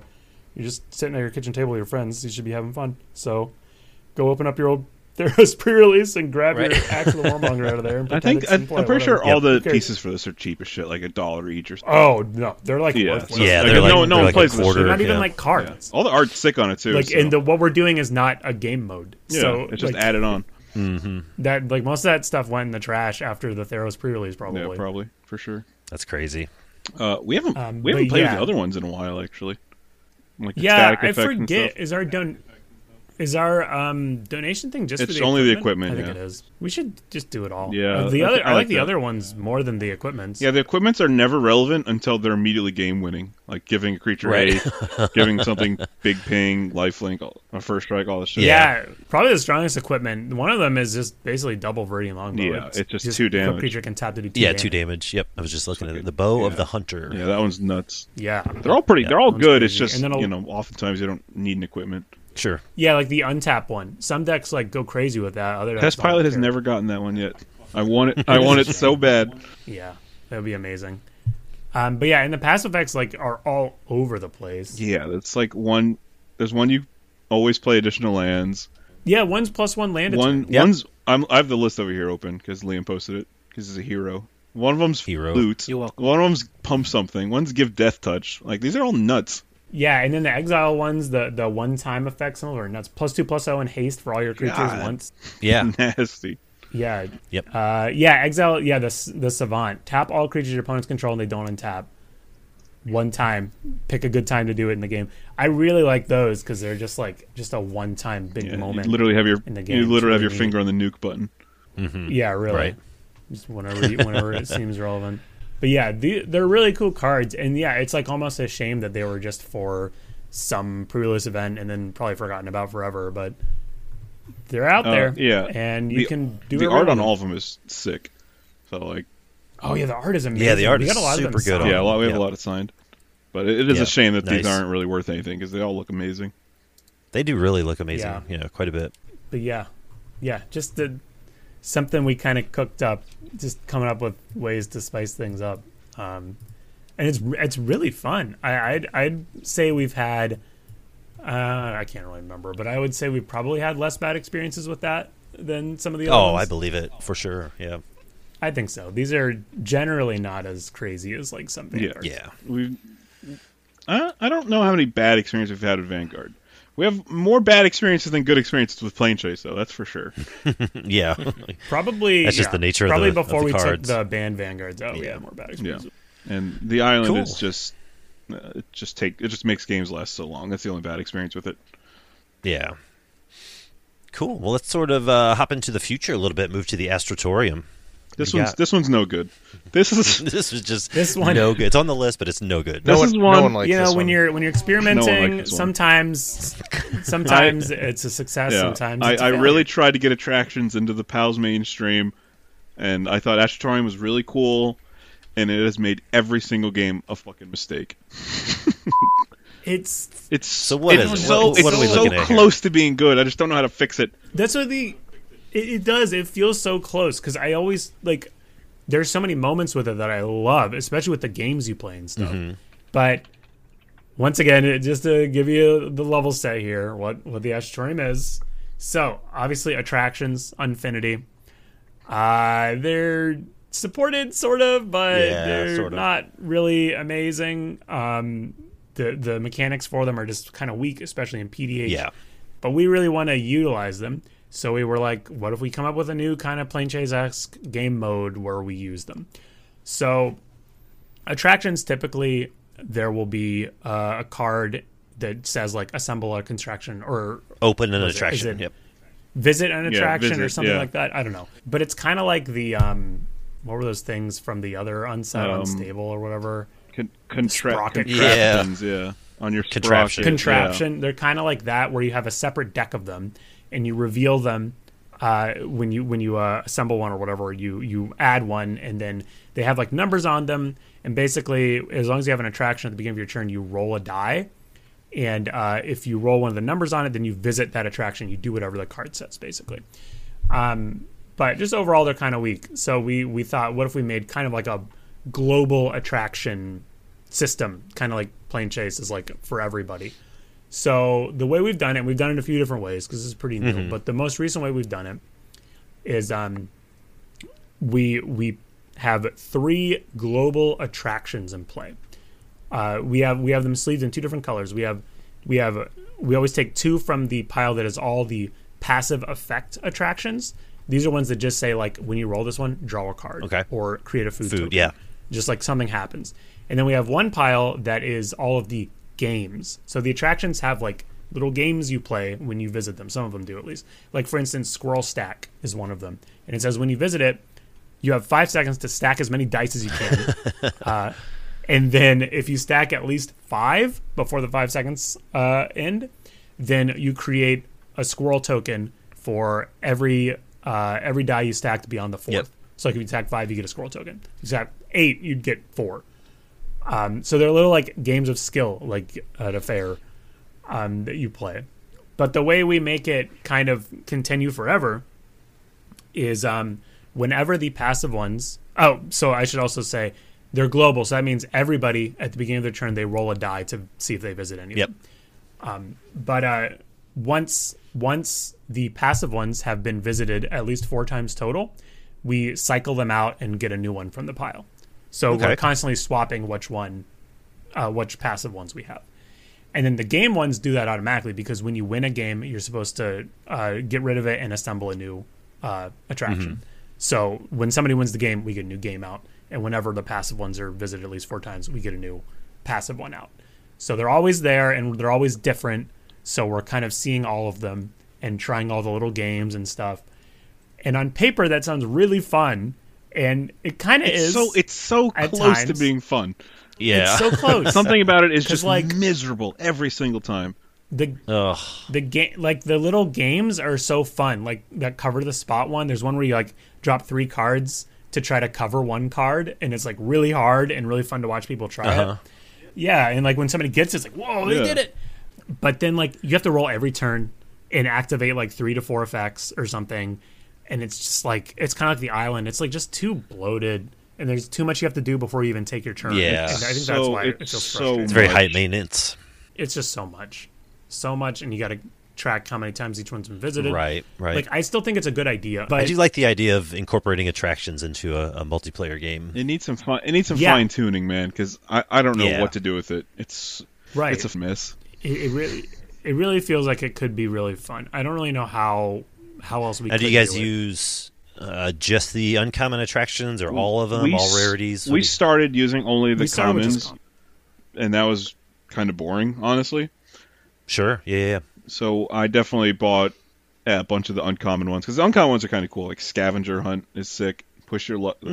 We had some rares too, like Push Your Luck, Centrifuge. Yeah, Push Your Luck's really fun. This is one of the games, and there's that really crazy. There's a really crazy rare passive one that says when you roll it, everybody draws a card from the deck to their right. Yeah, I was just looking at that one. Yep. Yeah, that one's super fun. That one says like you create 3 treasure tokens or something. We changed it so it just says everybody creates a treasure token. Because it's not like your attraction; it's everybody's. So it's we tweaked the rules on centrifuge. Each player draws a card from the library to the player on their right. You create 3 treasure tokens. A lot of these have different like printings too. Like because if you look at the side of them, the numbers are different. So like the Superlatorium has 6 different printings. Yeah. There's a lot of different, like the trivia contest ones. There's a lot of different versions of those and stuff. And we have like a handful of each of them and all that stuff. They're like I don't know, they're really fun at times. Maybe we should just make it so it's just a game. Yeah, that's what I think. Just getting rid of the boring, not boring ones, the passive ones, and just doing the games is fine. Could help. But yeah, just like a way to make it so attractions. It was meant to be a way to make it so that attractions are actually like semi-playable, repeatedly part of a game. And stickers too, instead of like way so we can play with stickers. Oh, sure, yeah. And that's another thing. Yeah, so a lot of them do give you tickets many of the games give you tickets when you win them, and you can buy stickers. And we've gone back and forth on this, but we have been toying around with the idea of the stickers being permanent forever. Which is no good. Like we have, yikes! Yeah, I think it's hilarious. We're probably not doing that anymore. It's hilarious, but no one needs to end at some point. Yeah. Jeremy has like an Ornithopter of Paradise in his 5-color dungeon deck. It's a 10-10. Just a 10-10. Forever a 10-10. My Witherbloom Apprentice was a 7-7. Like, get the fuck out of here. Amazing. That's amazing. You guys... Oh, come on. But my Noble Benefactor has Undying. I know. Well, we can play with some of them. Come on. You guys put a Power Toughness sticker on Amber that made her like a 9-4 or something? Yeah, she had another ability. She got another ability too. I can't remember what it was though. Something nuts. When she came back to me, she only had the 9-4 sticker on her, which I moved to Veteran Soldier because I wanted to. The one I'm really proud of is I played exactly 2 games with the Astratorium, and the permanent stickers that I have acquired are my Furnace Gremlin. Is now creature type. I took one of the name stickers. There was a name sticker that said elephant, and I put it on its creature type line over the word Phyrexian. So my Furnace Gremlin is an elephant gremlin. It's not a Phyrexian gremlin. On National Elephant Day too. On National Elephant Day, while raising money for an elephant sanctuary. It's so big. Sure. I permanently turned my Furnace Gremlin into an elephant. It's been saved. And then the only other Astratorium game I was on Aaron the Relentless, and I changed his creature type as well, but I don't remember what to. Something stupid. He's like an owl now, I think. Yeah. Owls are cool. So funny. Yeah. Relentless. All right. But yeah, I don't I don't suggest it. Well, there's All these something other there, ones- though. There's definitely something Yeah, there that could be all built these other on, ones are yeah. definitely playable, and there's something about Astrotorium that's really close, but it is not. It is nowhere near the other ones. Yeah. I'd just mess around with it. Like if you did like the Infinity pre-release or something, you just have the attractions. Just like try it out. Yeah, see what Who works. knows? Yeah, totally. Mm-hmm. Yeah, let us know what I you think find out. There's definitely something there. Yeah. Cool. Let's move on to one that I thought was particularly spicy when I caught it on stream. This is the Eldraine storybook sort of variation. What do you know about that? So, So this I'll is try and get into it. Fred's told me the story Yeah. a couple times, but basically every LGS, or maybe not every, but a bunch of LGSs were shipped a thing called Storybook Eldraine, Wilds of Eldraine, something like that, some storybook thing. And basically, it's you have there's 10 cards, and the cards all do different stuff, but they're mainly kind of like planes. So when you're at that card, some kind of ability changes, and I can't even remember the abilities right now, or even I don't even think they're on Scryfall. Oh, really? I don't think so. At least I'm not sure. But this is like Eric said. Yeah, there's like these LGSs only got one copy. We have a friend that works at an LGS, so we kind of got to borrow their copy. So that's how we've been playing with it. But you could probably find them online somewhere and print them out if you really I want. cannot find this shit anywhere because everything I look up for Eldraine just pops up. I do not It was a see them small on thing. Scryfall. It's also it was like Eldraine Commander exclusive thing specifically. So like this is like super hidden secret. Yeah, thing. super deep tech. But yeah, it works a lot like Planes. It's like a little book, they're like these little pages. I think the way it works is when the first player plays their commander, the first commander comes out, you go to the first page, and they have really crazy abilities. Some of them are like plane chase level crazy. But the way it works, on your turn, you can pay a mana to turn the page, go to the next one, basically. And you can do that as much as you want, which we found to be kind of an issue. Kind of broke. It's 'Cause you can pretty just kinda, broken.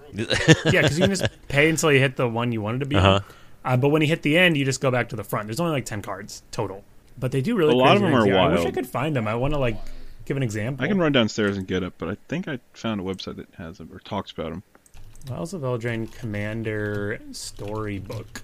I swear to God, there's like That's what it's called. But the problem is, I swear this is a the real problem thing. is when you look up storybook, it pops up the storybook, border. Yeah, Right. the alternate border. Yep.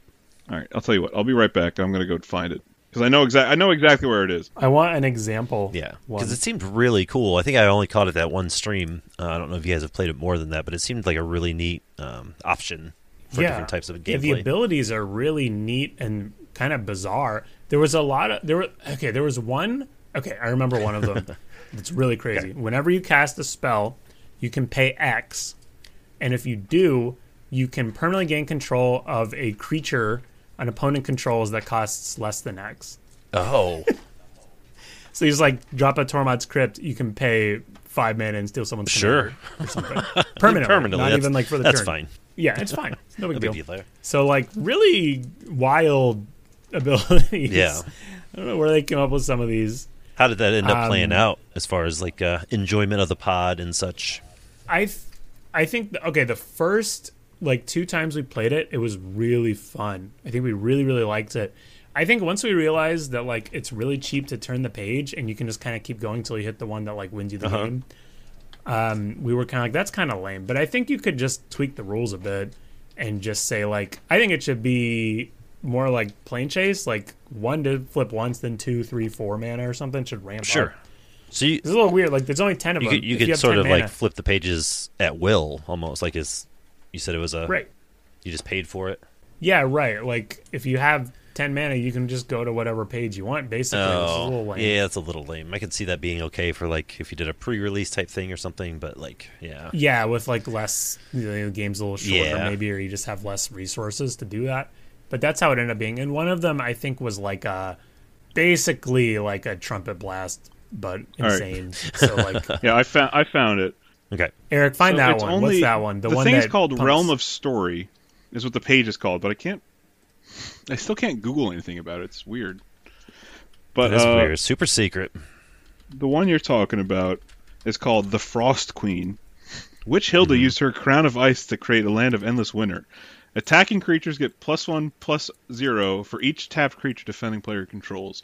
That is crazy. And these are You have 5 tapped creatures. Your creatures have +5/+0 when they attack. Like, it's crazy. I think this came from like an alternate dimension because there is literally nothing online about it. I've been sitting here trying to find it. Like, I swear it just came and went or something at pre-releases because it's definitely like there really is no word about it. yeah. I can't find anything either. It's so weird. Where did Fred get this? I know where he got it from, I know, right? but I don't know. And I know what. I know Why we no- talked about, there's like 130, 140 planes if you're playing Plane Chase. How much is in the storybook? It's literally Yeah, like I think 10. that- I How think many there's are okay. there? Yeah, there's only Okay. 10 of them. It's a very small list. Yeah. But they're each pretty crazy in different ways. Yeah. Do you want me to? I don't know how anyone's going to find this to try it out, honestly. Yeah, I don't. Right? You can probably find the games where we played it. I could take like a picture and post it on into the Discord if you guys are interested in seeing Yeah, them. that could be an extra for the pre-show or something, like throw Yeah. that on top. Yeah, for sure. Yeah, I'll throw it in the show notes or whatever. Because like I'm googling and nothing's That's popping up. crazy. I guess like no nothing store at like all. tried to push it or anything. It's really weird. I didn't Yeah. even know it was a thing until I tuned in on your stream. It was like the Tuesday after the set released or something Yeah. like that, and I was like, Yeah. "What?" I literally thought it was something you guys created at first until I like paid a little more attention, and I still haven't heard I anything didn't know about that it since until then. Fred just showed up with it. He's like, I got a thing for Kick us the to door play. I'm like, open. what That's is awesome. So get ready, bitch. this? Time. Here, It's I'll time. read you Yeah. some other Time ones. to party. Oh my god. Whenever a creature with power 4 or greater attacks, its controller may discard a card if they do draw 2. Like this just affects like everybody. Wow. Oh Yeah. Find the one that's like pay X to steal something. I Oh, was yeah, telling yeah, about yeah. that one. Yeah, that was my next question. They're kind of like planes in that they affect the Yeah. table, right? They're not. Yeah, genre everyone specific. gets this stuff. It's a global thing. So the one John's talking Yeah, about. they were for the Commander pre-release specifically, so they're like for that makes multiplayer. sense. Pale as snow. Witch Ariat put others under her spell with the help of her cursed apple. Whenever a player casts a spell, they may sack any number of artifacts, enchantments, and/or tokens. When they do, gain control of target non-legendary creature with power less than the number of permanents sacked. It's That's what it was. It's the insane. sack stuff. Oh, Non-legendary. So yeah, it's designed for EDH, but for us, that means you can steal commanders sometimes. Liam, did you even know the storybook existed? I did know it existed. I didn't know how to get your hands on it. It being an LGS exclusive makes sense. I am actively scouring Yeah, I can't believe that the pages. no one's like talked about it. It would at have all. to be. I feel like LGS is. Yeah, That's it would have to crazy. be like an LGS, like just selling it, probably against like WotC's Yeah. rules. Honestly, Right. Probably not supposed Yeah. to. It's like Well, so I'm looking at the WPN page now, seeing if I can find information on it. Yeah, definitely let me know if you do, because I'm googling too, and it's just you get a million links to different Yeah. LGSs when you write LGS in there. Well, if Right. if Yeah. Adobe opens up, It's I very might exclusive. have found it. All right, well, while it opens up, here's another broken one. I did. Okay. Okay. So, of course, Adobe is going to be slow. Oh yeah, she's gonna struggle now. All right. Yep. So you have the Frost Queen, Enchanting Slubber, the Dark Piper, Ruby and the Wolf, Arment and the Beasts, Pale as Snow, the Magician's Misstep, Greta, Witch Hunter, Brawl at the Grand Ball, and the Kingdom of Storms. Yep, Mm-hmm. that's all. So, this is for Patreons because I'm putting it in. So all the links we've been talking about, like the Hydra, Battle of the Horde, Defeat the God for Theros, whatnot, the attractions, like these are Scryfall links that we put into the episode channel, which if you are a Patreon in the Discord, you will find under the finished show prep section. So I'm putting a link in right now that is for the WPN site marketing materials for Eldraine. You are going to Jesus Christ. so it's all their marketing materials. So you're going to scroll this page until you find the Wilds of Eldraine drop-down. You're going to open that drop-down and then scroll to the bottom of it, and you're going to see Wilds of Eldraine Commander Party Materials. It's got a graphic that says Once Upon a Time. You're going to download that. It's a zip file. You open it up. There's a PDF in there with all the cards in it. That is the only online Holy source How I did have you found. find this? That is awesome. I'm a tech teacher. That is How awesome. do you think I found it? Yeah, pure That is power. crazy. Hacking. Amazing. There you go. Good It work, exists. Liam. We're not making It this does up. exist. Right. It is real. Like, I dug for that. Yeah. Yeah. Oh my God, Well yeah. done. They're just PDFs. That's Detective sleuthing right there. Wilds of Eldraine Commander Party Materials. Jesus Christ. crazy. It is a party. But Well, all right, we are working our way towards the end of the show. Do you two pals specifically have a favorite type of game mode that you prefer to play, or is it sort of like like dessert, like you don't want to eat dessert for every single meal, like you want to spread these out a little bit? I think my favorite's Vanguard by a pretty substantial margin, because like Vanguard, because of the way we do it at random, it's really fun when you random into something that's perfect for your commander. And you're like, oh wow, yeah, that for works. sure. And the great. power level seems appropriate on some of them, most of them. Yeah, Vanguard's definitely a little more mild. I mean, it doesn't look mild, but then you look at like Plane Chase. Yeah, it's mild crazy. compared to everything else we do, but it's fine.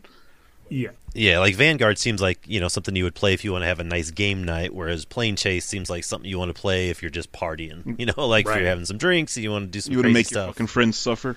right? Yes. Pretty much. Yep. Yeah, that's very accurate. Vanguard, I'd say Vanguard, if I just wanted to name the one that consistently improves a game, it's probably Vanguard. Yeah, I think so too. My favorite, though, oh man, it might just be Plane Chase. I think it has to be Yeah, Plane it's Chase pretty though. It's pretty just- chaotic. because it's so different every time. It's been with me for so long. You can't escape. And it's sort of like It's it sort of just like always embodies gonna be everything there. that Magic is about too. It's not just the planes, but it's like the variance of it and the swing and Right. power, and just all the craziness. Yeah, I love just like crazy variants. I like situations. I like being put into like a weird situation in a game of PDH, and Plane Chase just guarantees that mostly. And, Yeah, for sure. So I think I have to say Plane Chase is my favorite. I don't think it's going to be everyone's favorite. Definitely not. I would say Vanguard is consistent fun, but Plane Chase is my favorite. Yeah, I think Plane Chase. I think everyone should try Plane Chase just to see if they like it, because it is worth it. I agree with that. Everyone should try out Plane Chase. Everyone should try out the island too. Like we said it before, but island give that a island shot. is super fun, and it is a shame that it didn't sell as well to make more. But I really hope for more. Yeah, tell Wizards of the Coast that you liked. Go try it and tell them you liked it, so they make more. Yeah, so they make more for sure. Yeah. Cool. Well, before we get out of here, we got a couple things on the list. Liam, I think, put this in the show notes. What are your thoughts on Arch Enemy? I never did play that one, but I remember it being on the shelves when it was for sale. I did not put that on the list. I'm curious who did. Oh, who put that on I there? put that on the list. 'Cause Dave put it on here. That's the thing that I associate with Plane Chase. Like, I never bought any of the Plane Chase stuff. I've never owned any Plane Chase anything. I did buy the Nicol Bolas Arch Enemy set, and I played with that a couple times. I bought it because I'm a unapologetic and horrifying simp for Nicol Bolas. Horrifying. Nothing wrong with that. Nicol Bolas has been my favorite character since like 1998. Sure.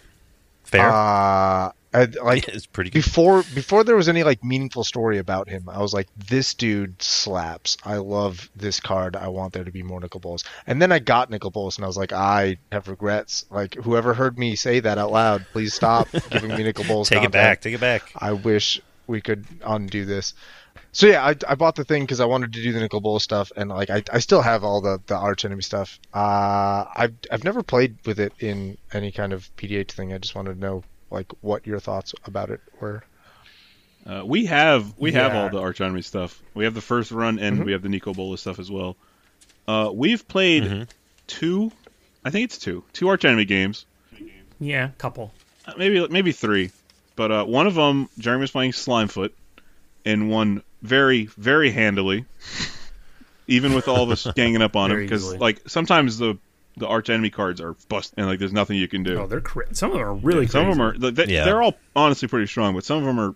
And the second one that I distinctly remember is I was playing Rabid Wombat, and for some reason I did see that game. for some reason, someone wanted me to be the Arch Enemy, so we played that, and I got I got destroyed. Yeah, there's no shot. There wasn't a single prayer. I will say I do not like Arch Enemy at all, honestly.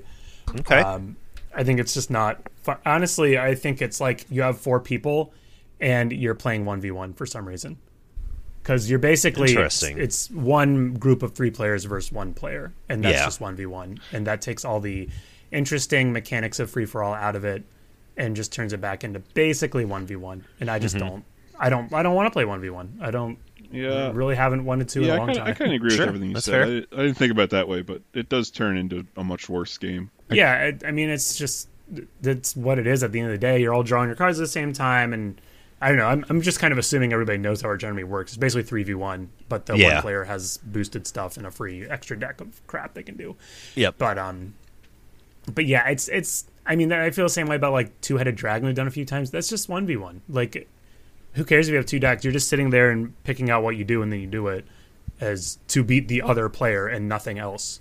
Right. Yeah, those are more like focused on how do we win, and that is really not where the PALs come from at all. Yeah, that's a good point. If you look at this list that we've made of the game modes, like PALs is like, how can we play this game as normally as possible throughout all the hurdles we have to jump through? Right. Yeah, we like the insanity of everything, and taking free for all out of that would just make things less insane. Yeah, that's totally fair.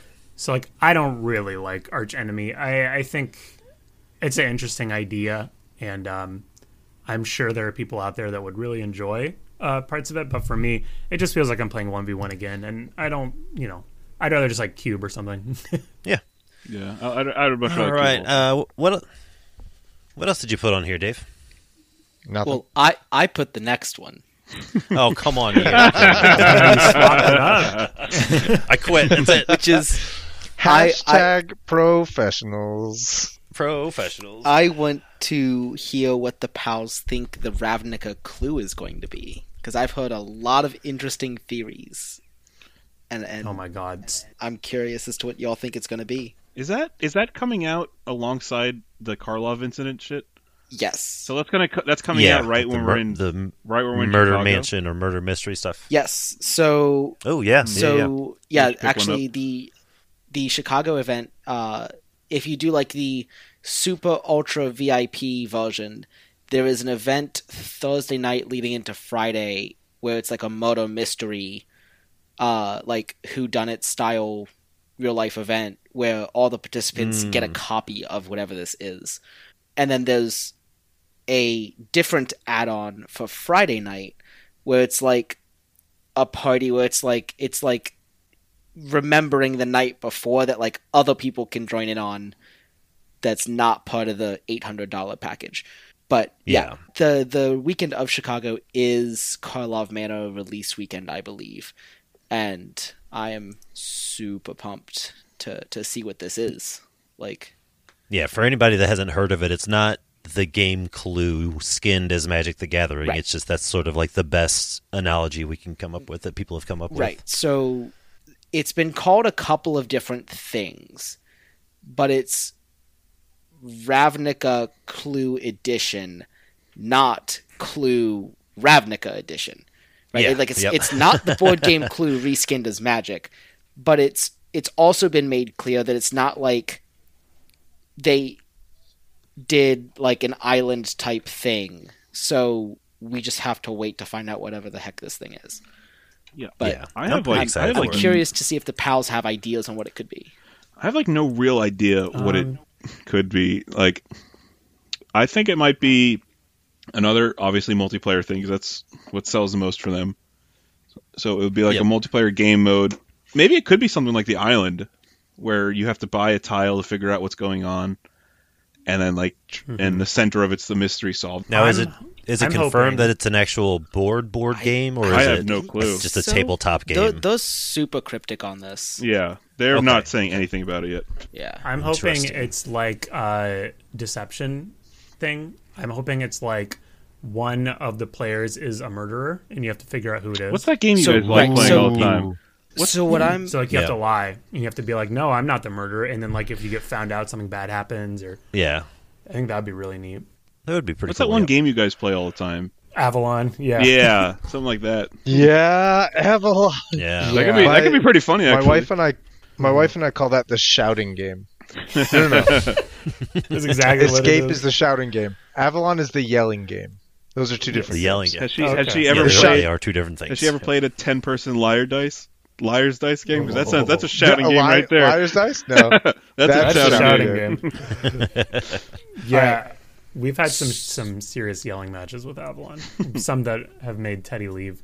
He doesn't like yelling. That's That's funny. hilarious. So I found a written description that is quoting a This Week in Magic stream, like the weekly MTG streams they do on Tuesdays. So this Ravnica Clue edition is a Magic the Gathering variant with Clue flavor and mechanical influence, but designed by Magic's R&D. So it's Magic with Clue aesthetics, although a new thing. So it sounds like the island, but like different, right? There are reimagined versions of the infamous Clue cast incorporated into the new game. It is a new whodunit experience. It is neither game reskinned as the other. So for the cast of characters, Professor Plum is part of House Demir. Mrs. Peacock is part of Azorius. Reverend Green, or Mayor Green, depending on the version of the game you have, is part of Selesnya. Mrs. White or Dr. Orchid Just give me them as is planeswalkers. I want Mr. Green as Garruk. I want the red bitch as Chandra. Colonel Mustard is Boros. There you Miss go. Scarlet is Cult of Rakdos, and Dr. Black or Mr. Body, depending on the version of the game you're playing, is the victim and is guildless. Oh, guildless. Well, I've played a good bit of Clue. If it's just Magic Clue, I hope it's like something you can play. Does it say you can play it with, like alongside a game of Magic? It is a Magic the Gathering variant. So Okay. I'm imagining that it's going to probably have precons that come with it, kind of like the island did. The island, that. yeah. But Okay. there's going to be an aspect that you could merge into EDH. I suspect. I don't know. Well, we're definitely going to be playing with that if that's the case. Yeah. The object Whatever of it the is, game we'll be is playing with it. the object of the game is to determine who murdered the game's victim, where the crime took place, and which weapon was used. Each player assumes the role of one of the 6 suspects and attempts to deduce the correct answer by strategically moving around the game board. So yeah, it sounds so like it sounds like a board, yeah. it sounds like game It board. sounds like it sounds like Magic decks mixed with the actual like board of Clue, but like you don't have the usual notepads or dice or whatever. Like that's gone. You just Right, have Magic right. cards. Yeah. This that sounds kind of sounds cool. interesting. I'm definitely down to try that. We'll That just re- have to see what it is. Yeah, that reminds me. There's Yeah, a little absolutely. small board thing made for Lord of the Rings that LGS has got as well that we have not played yet.